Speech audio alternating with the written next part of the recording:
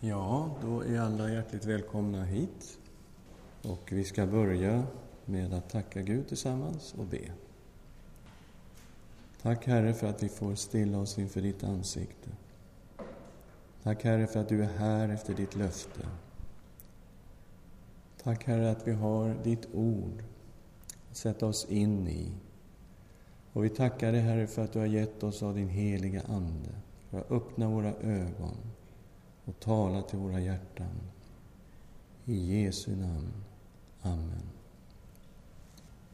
Ja, vi ska försöka här att använda vår PowerPoint-projektor första gången. Får vi se hur det går. Vi ska först titta lite grann på översikten.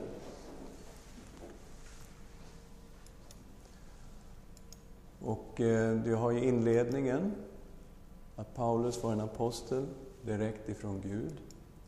Han gav sina hälsningar till församlingen så gick han rakt på problemet. Att galaterna avfaller från evangeliet. Sen andra delen som börjar då i kapitel 1, vers 11. Att Paulus tar upp sitt apostlaskap. Och det är en viktig del därför att det handlar om att han ska kunna tala in i den här situationen som finns i församlingarna i Galatien med apostolisk auktoritet. Och därför är han väldigt noga med att betona apostlaskapet. Han säger att han fick evangeliet inte från någon människa, han har inte blivit undervisad av någon, utan han har fått evangeliet direkt ifrån Herren genom en uppenbarelse. Och sen erkänns han som hedningarnas apostel. Och det sker ju i det här apostlamötet i Jerusalem. Det är Apostlagärningarna kapitel 15. Så sker ju detta. Och sen har vi att Paulus, hedningarnas apostel, tillrättavisar Petrus, judarnas apostel. Och så lägger han fram det sanna evangeliets kärna. Sen går vi in i den tredje delen där han utvecklar evangeliet. Detta att välsignelsen, och det syftar egentligen på välsignelsen till Abraham. Det mottas genom tron och inte genom lag. Anden mottas genom tro och inte genom lag. Rättfärdighet mottas genom tro och inte genom lag. Vi är arvingar till löftet genom tro och inte genom lag. Och galaternas liv under lagen och svaga makter, de har alltså återvänt till ett liv under lagen. Och det är bekymrar Paulus oerhört. Den kommer inte fram. Aha. Det var lite märkligt, den syntes på min skärm. Nu lär oss någonting här. Jag vet inte hur jag hanterar den, men får lära oss. Sen kommer vi in på fjärde delen, friheten i Kristus. Kristus har frigjort oss. Och de som vill förslava, det är alltså villolärarna det handlar om.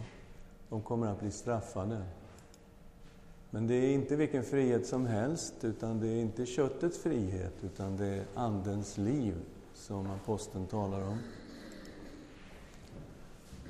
Uppfyll Kristi lag så i andens åker. Och berömmelsen av Kristi kors och inte av lagen. Och så kommer en sluthälsning. Ja, vi ska göra en liten tydligare genomgång av det som... Välsignelse mottas genom tro och inte genom lagen. Det är någonting som händer här som jag inte riktigt har kontroll över. Som inte ser likadant ut på min dataskärm. Den gick.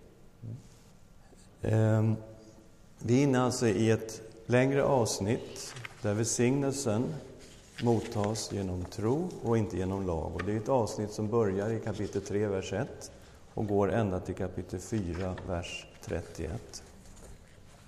Och först sa vi då att anden mottas genom tro och inte genom laggärningar. Ni ser att det finns problem här, men vi får leva med det här, får vi se hur vi kan rätta ut det sen. Rättfärdighet mot oss genom tro och inte genom laggärningar. Och det här går tillbaks till att Gud gjorde Abraham rättfärdig genom tro. Och det är mycket äldre än lagen. Paulus påpekar att lagen kom genom Mose. Han nämner en siffra på 430 år senare. Den siffran syftar sannolikt på Jakob och sen fram till Mose. Alltså den tredje patriarken. Men så principerna blev färdiggjord genom tro. Den är alltså oändligt mycket äldre än lagen som kom genom Mose. Oj, oj, oj. Det här kommer knappt att gå. Ja. Jag vet inte, vi får hoppa det här tror jag. Eftersom den går över, jag tror när det spiller över på en rad till nästa så blir det fel på radsystemet. Eller hur, ni som kan datorer. Jag vet inte varför det spiller över, men det vet kanske ni.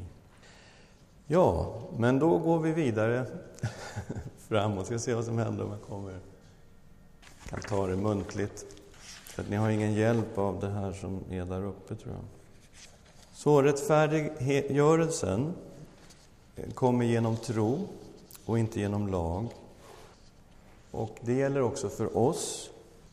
Vi som har samma tro som Abraham blir Abrahams barn genom tron på Kristus.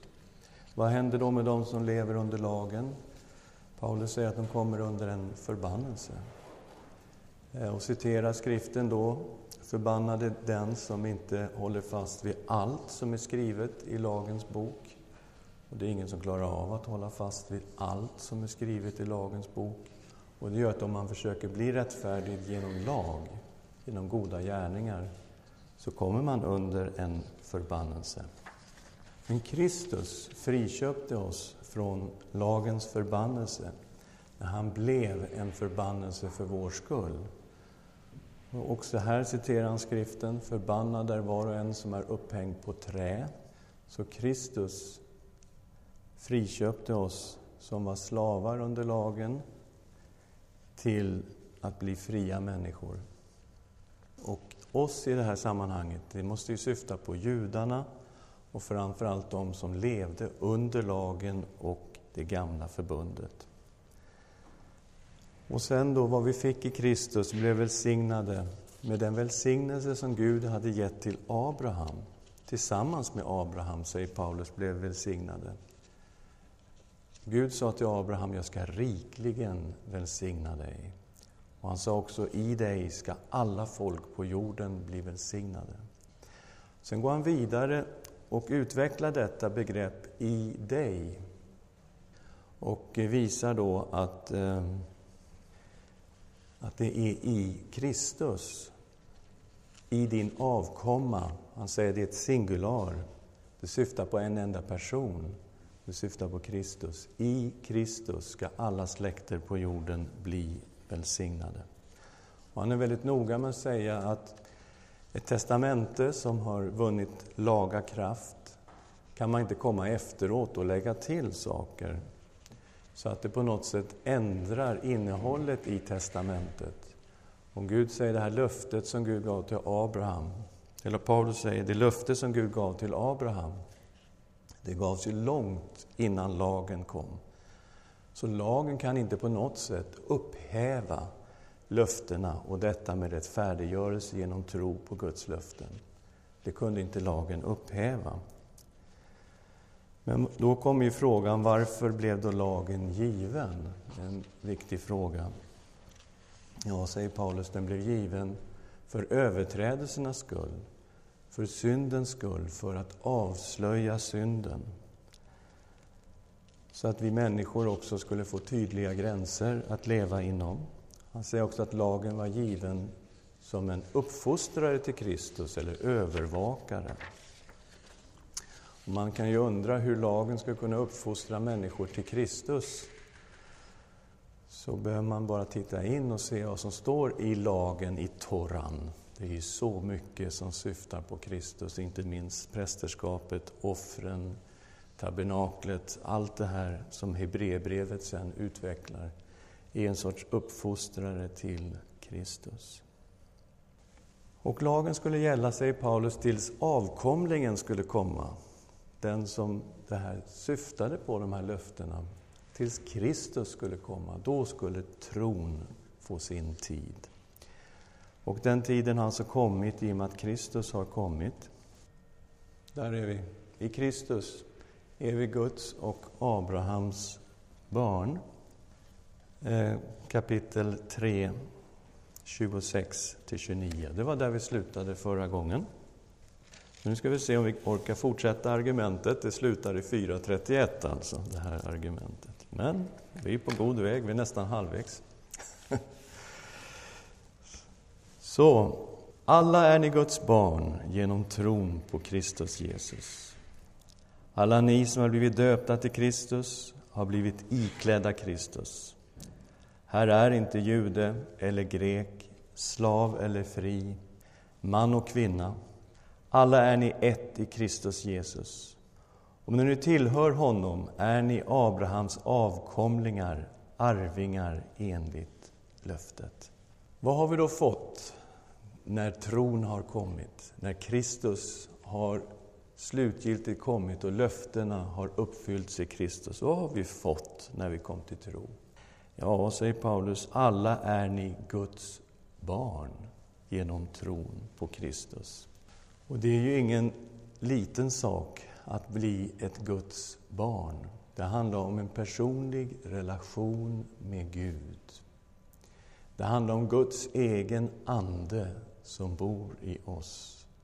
Det handlar om ett rikt liv här på jorden, välsignade. Som Paulus säger, i Kristus med all den himmelska världens andliga välsignelse. Och det handlar om ett arv. Vi ska ärva Gud. Och i Romarbrevet 8 säger Paulus att vi är Guds arvingar och Kristi medarvingar. Det är någonting fantastiskt att få bli ett Guds barn. Det har vi blivit genom tron på Kristus. Vi har också, alla som är döpta till Kristus har blivit iklädda Kristus.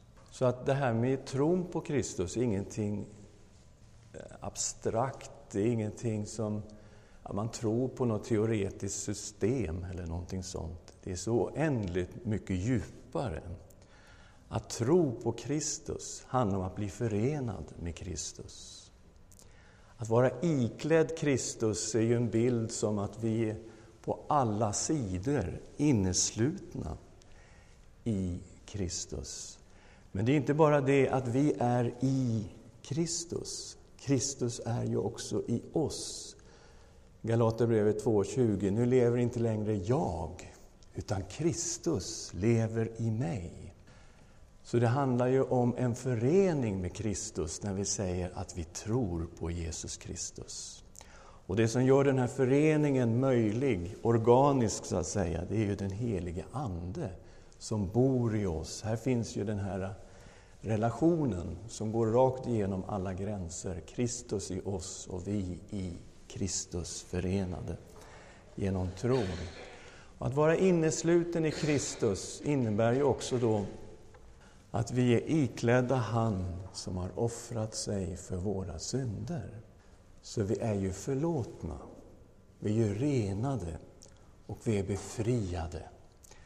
Vad vi än var slavar under så har vi blivit befriade genom Kristus som har köpt oss fria. Han har betalat någonting för att vi ska bli fria. Han har köpt oss med sitt eget liv, sitt dyra blod. Och han säger det vi har i Kristus är en sorts familjegemenskap som inte följer de regler och de värderingar som finns i samhället. Vare sig det som fanns i Romarriket eller det som fanns inom judendomen. Här är inte jude eller grek, slav eller fri, man och kvinna. Alla är ni ett i Kristus Jesus. Det var just de här sakerna som delade människor, satte etiketter på människor, gjorde en del människor mer värda än andra människor. Så det här är borta i Kristus. Här i Kristus är alla människor lika mycket värda, vare sig man är jude eller grek, slav eller fri, man eller kvinna. Alla är vi ett i Kristus. Det handlar om en familj, det handlar om en syskonskap och det handlar om en gemenskap, en enhet som vi har i Kristus. Och vad är det mer vi har fått genom tron på Kristus? Vi har blivit Abrahams barn.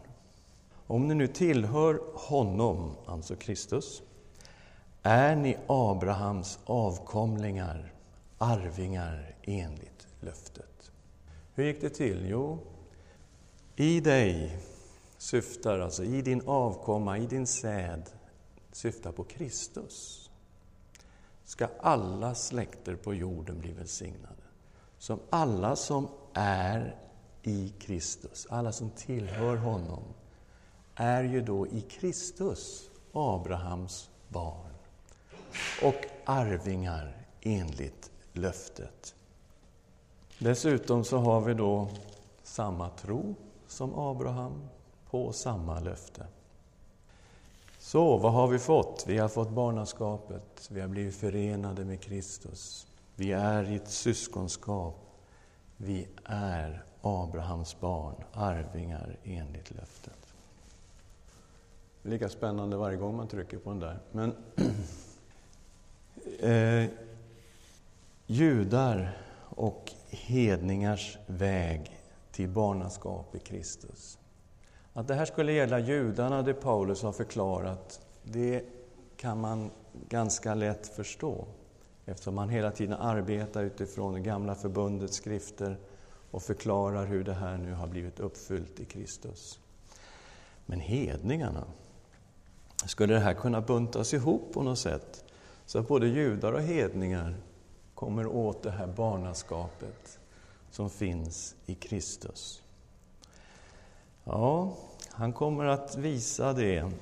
I kapitel 4, vers 1-3 läser vi. Jag menar, så länge arvingen är omyndig är det ingen skillnad mellan honom och en slav, fast han äger allt. Han står under förmyndare och förvaltare fram till den dag som hans far har bestämt. På samma sätt var det med oss. Så länge vi var omyndiga var vi slavar under världens stadgar. Han säger att en arvinge som är omyndig kommer inte åt arvet. Och på så vis så är han i en liknande situation som en slav som inte heller kan komma åt arvet. Och han vill säga att hedningarna är i samma situation som judarna. Hedningarna levde ju som slavar under sina gudar, kapitel 4, vers 8. Tidigare, då ni inte kände Gud, var ni slavar under gudar, som egentligen inte är några gudar. Så okej. Hedningarna levde i en sorts slaveri i sitt religiösa system. Judarna då? Ja, redan tidigare så har han sagt att judarna var som fångar under lagen. Det sa han i 3:23, att de levde under övervakare och att lagen var deras övervakare. Han säger också att de levde i ett slaveri under lagen. Och på så vis så säger han att man kan jämställa hedningarnas situation och judarnas situation. Båda är på något sätt i ett slaveri. Då sände Gud sin son. Ja, precis. Gud sände sin son för att friköpa oss till barnaskap. Och nu gäller det oss och judar, va? Kapitel 4, vers 4 och 5. Men när tiden var fullbordad sände Gud sin son, född av kvinna och ställd under lagen, för att han skulle friköpa dem som stod under lagen, så att vi skulle få söners rätt. När tiden var inne, när tiden var fullbordad, i den absolut rätta tiden, det här är ju Guds plan, Guds ekonomi, då sände han sin son. Född av kvinna. Här är hans dubbla natur igen, va? Sann Gud, sann människa. Gud sände sin son, född av kvinna. Ställd under lagen. Varför? Jo, han skulle friköpa slavar. Alla möjliga slavar, judar och hedningar. Och vad är då tecknet på att vi är friköpta? Ja, tecknet, vi har fått ett tecken. Hans sons ande bor i oss. Och den ropar Abba, Fader. Det är tecknet. Och eftersom ni är söner, reagera inte nu så hårt alla damer att det står att ni är söner. Det handlar om barnaskap och det handlar om arvsrätt. Okej? Barnaskap och arvsrätt. Och eftersom ni är söner har Gud sänt i våra hjärtan sin sons ande som ropar Abba, Fader. Så är du inte längre slav utan son. Och är du son är du också arvinge, insatt av Gud. Ja, det här är tecknet på att vi har blivit barn. Guds sons ande bor i mig. Och den anden vittnar på något sätt med min ande att vi är Guds barn. Och vi kallar Gud för vår fader. Till och med ännu mer intimt vår pappa. Det ropar sonens ande i oss, pappa. En gemenskap med Gud har upprättats genom Kristus. Jaha. Galaternas liv under lagen och under svaga makter. Paulus är ganska förtvivlad när han skriver det här. Och det kommer fram just i det här avsnittet hur pass förtvivlad han är. Han kan inte fatta att de har övergett det här underbara som vi just har talat om. Och börjar gå in och säga, men det räcker inte med tron på Kristus. Vi måste också hålla lagen. Alla männen måste omskäras och sen måste de hålla ceremoniallagen och fädernas stadgar. 4:8. Tidigare, då ni inte kände Gud, var ni slavar under gudar som egentligen inte var några gudar. Men nu, då ni känner Gud, ja än mer har blivit kända av Gud. Hur kan ni vända tillbaka till dessa svaga, ynkliga människostadgar? Så ni på nytt vill bli slavar under, ni aktar på särskilda tider och år. Jag är rädd att jag ansträngt mig förgäves bland er. Han säger att hur kan ni som nu känner Gud och ännu mer har blivit kända av Gud vända tillbaka till de här svaga, ynkliga makterna som ni levde under förut? Bara känner Gud, det kan vi tänka oss. Men ännu mer har blivit kända av Gud. Varför är det större? Ja, vi måste tänka på till exempel Jesu liknelser.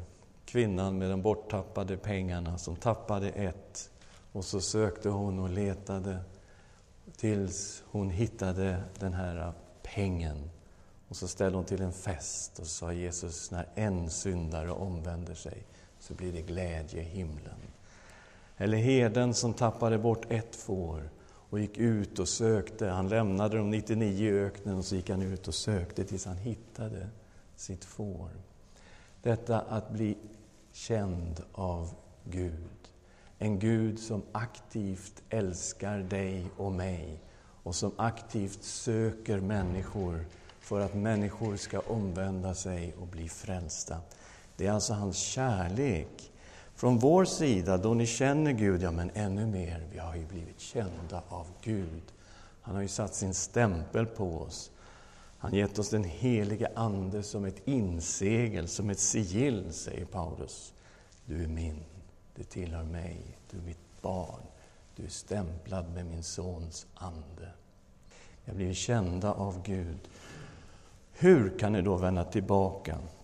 Och Paulus förvånar verkligen när han jämställer ett liv under lagen i det gamla förbundet med de här människostadgarna och det liv som de levde tidigare i slaveri i sitt religiösa system. Han jämställer ett liv under lagen med det de hade tidigare där de var slavar under sina gudar. Han syftar inte på de 10 budorden, han syftar på ceremoniallagen och de äldstes stadgar. Det fanns alltså många regler och stadgar som judarna följde. Och precis som fariseerna så har galaterna här nu börjat iaktta dagar, månader, särskilda tider och år. De har liksom gått in i det här systemet och hålla på den lagen och den högtiden och hela det här systemet. Och Paulus säger att han är rädd att han överhuvudtaget har jobbat förgäves ibland dem. Från början var det inte så här, utan de älskade Paulus. Han kom dit, som vi tror då, på hans andra missionsresa, och han var sjuk när han kom.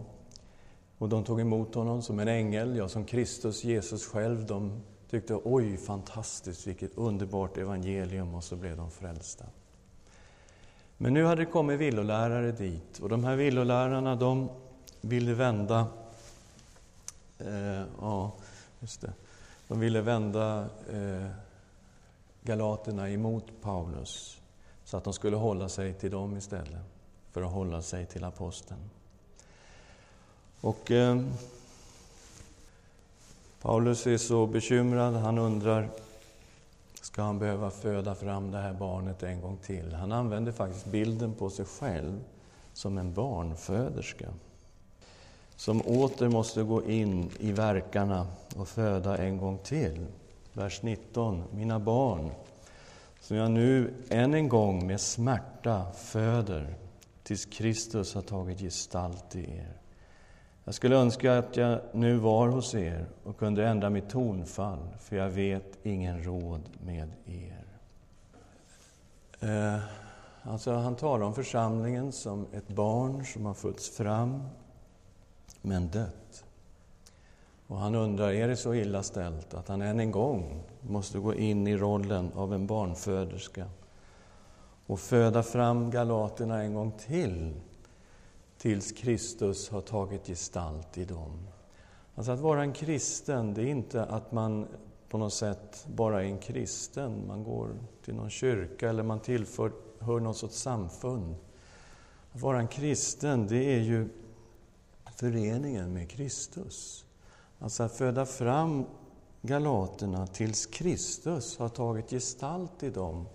Det han säger i kapitel 2, vers 20. Nu lever inte längre jag, utan Kristus lever i mig. Det är den här föreningen med Kristus genom den heliga ande. Och han är rädd att han har arbetat förgäves i Galatien. Och att den här processen måste göras en gång till. Så illa upplever han situationen. Paulus går in här nu och kommer att jämföra de 2 förbunden. Det gamla förbundet och det nya förbundet. Vi får först en historisk tillbakablick. Kapitel 4, vers 21-23. Säg mig ni som vill stå under lagen. Lyssnar ni på lagen? Där står skrivet att Abraham hade 2 söner, en med en slavinna och en med sin fria hustru. Slavinnans son var född av mänsklig vilja, den fria hustruns son däremot i kraft av ett löfte. Han talar om det som vi vet om, att Abraham fick en son med Hagar som var slavinna, och den sonen hette Ismael. Men genom Guds löfte och genom tron så föddes en son åt Sara, och han fick namnet Isak. Och Isak var löftets son. Sen gör han någonting som är lite ovanligt i skriften. Han använder en allegori. Han säger att de här kvinnorna, de betecknar 2 förbund. Vi läser vidare. Detta har en djupare mening. De 2 kvinnorna betecknar 2 förbund. Det ena kommer från berget Sinai och föder sina barn i slaveri. Det är Hagar. Ordet Hagar betecknar Sinai berg i Arabien och motsvarar det nuvarande Jerusalem, eftersom det lever i slaveri med sina barn. Så han låter alltså Hagar och hennes son känneteckna det gamla förbundet. Och de som då lever i det gamla förbundet, i det nuvarande Jerusalem, lever i slaveri under lagen. Det är vad han säger. Men det nya förbundet, det kännetecknas då av den son som Sara fick, som är född i kraft av löftet och som är född i frihet. Vi läser 26-28. Men det himmelska Jerusalem är fritt, och det är vår moder. Det står skrivet: gläder dig ofruktsamma, du som inte föder barn, jubla högt, du som inte känner födslovånda.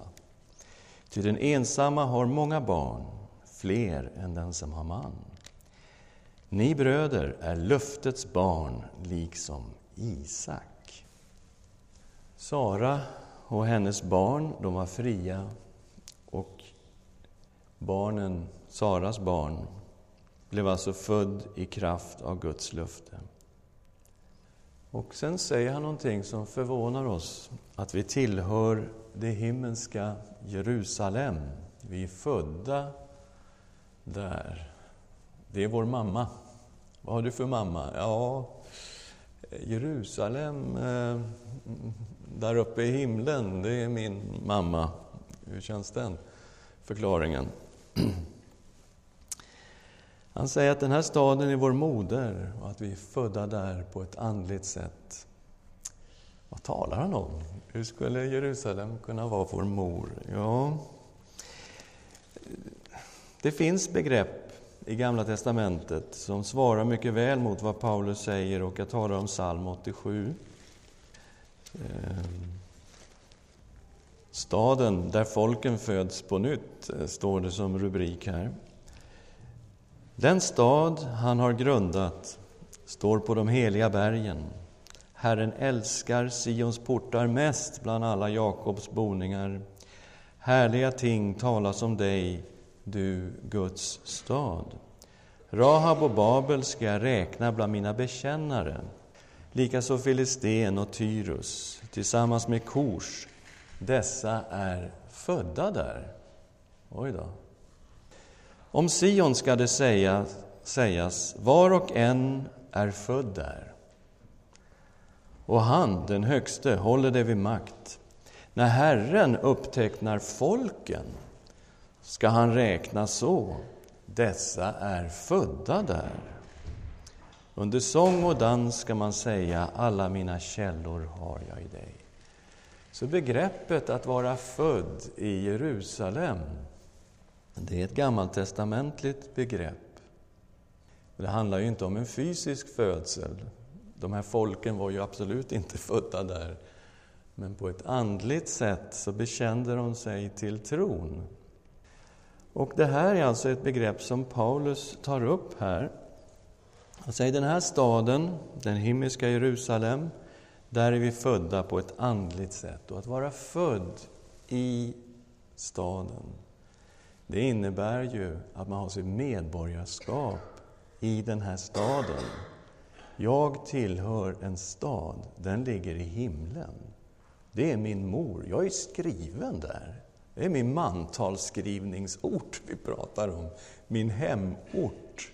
Och jag är gäst och främling här i världen. Och jag är faktiskt på väg hem. Och sen tar Paulus en profetia som handlar om det framtida Jerusalem. Jesaja 54. Jubla du ofruktsamma som aldrig har fått barn. Brist ut i glädjerop, du som aldrig känt födslovåndor. Ty den ensamma får många barn, fler än den som har man. Den ofruktsamma och den ensamma kan ju inte få barn på naturlig väg. Men det står att den här ofruktsamma ensamma ska ha många barn, fler än den som har man. Så det handlar ju om andliga barn och en andlig födsel.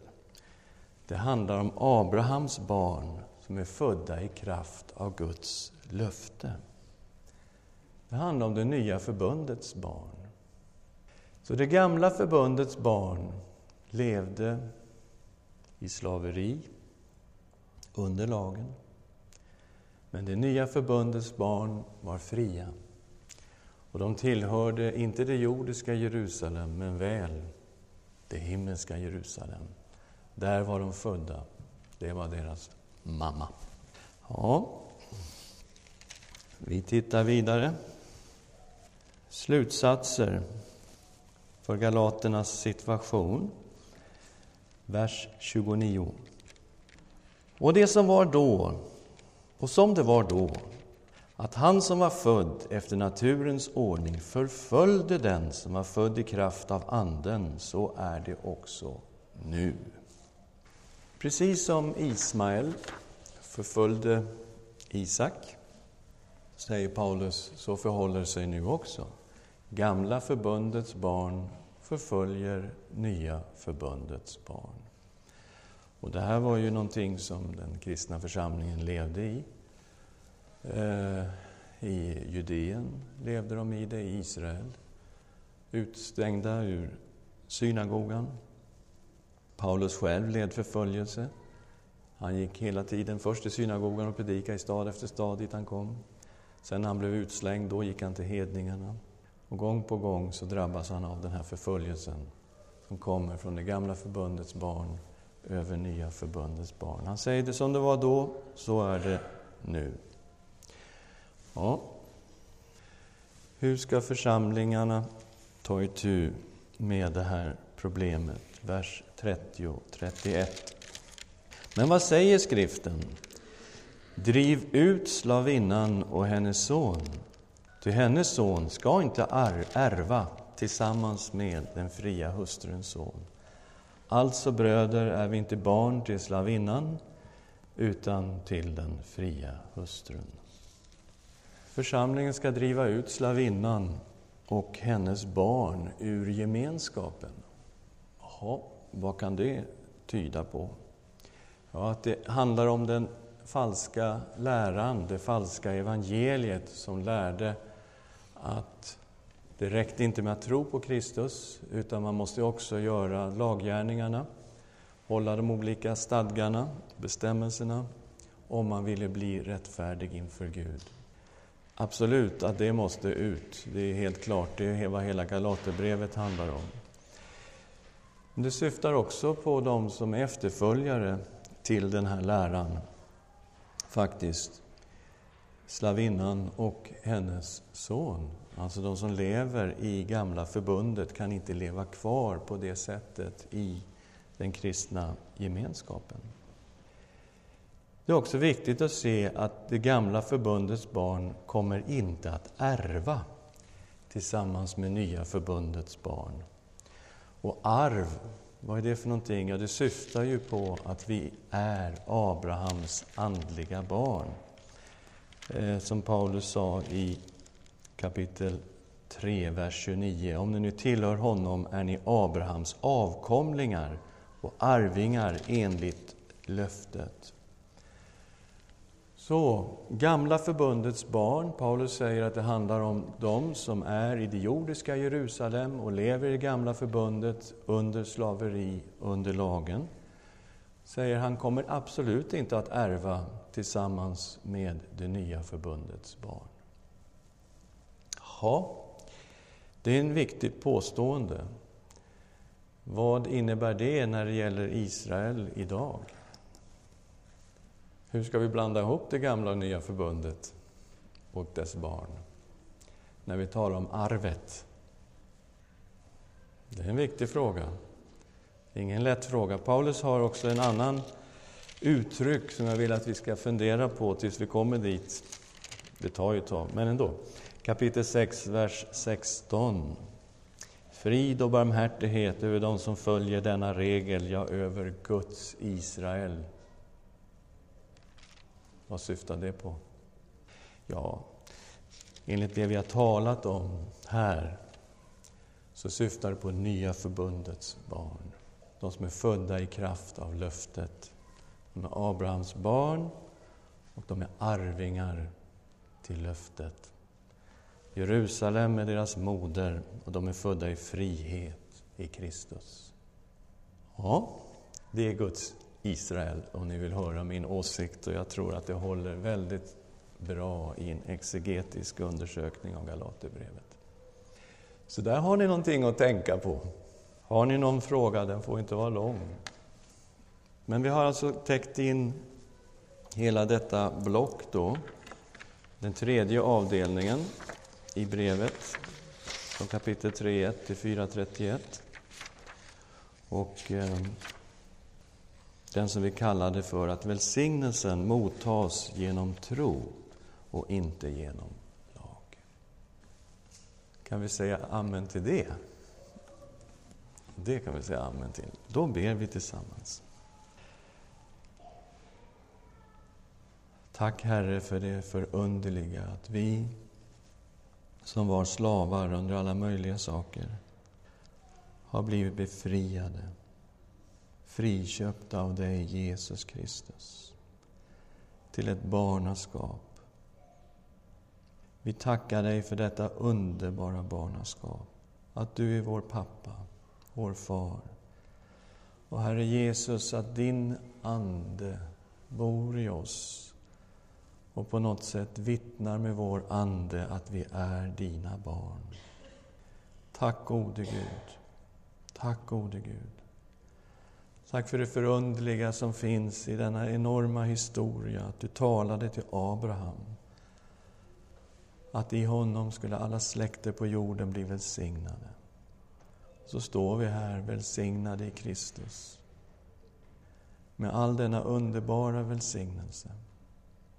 Tack gode Gud. Tack att du står vid ditt ord och vid dina löften. I Jesu namn. Amen. Det är också så att när vi går igenom Galaterbrevet så väcks den här tanken och de här frågorna, förhållandet mellan lag och nåd, som vi har väckt här i vuxenskolan flera gånger. Och därför är Galaterbrevet så otroligt viktigt när vi utgår ifrån de här samtalen. Lag och nåd. Här har vi det, Galaterbrevet behandlade. Rättfärdiggörelse vinns inte genom lag, inte genom goda gärningar, inte genom laggärningar alls, men genom en tro på Jesus Kristus. Lagen har sin funktion, men har en annan funktion. Den är inte till för att vi ska bli rättfärdiggjorda genom laggärningar. Så det är mycket viktiga tankar som kommer upp här också i Galaterbrevet.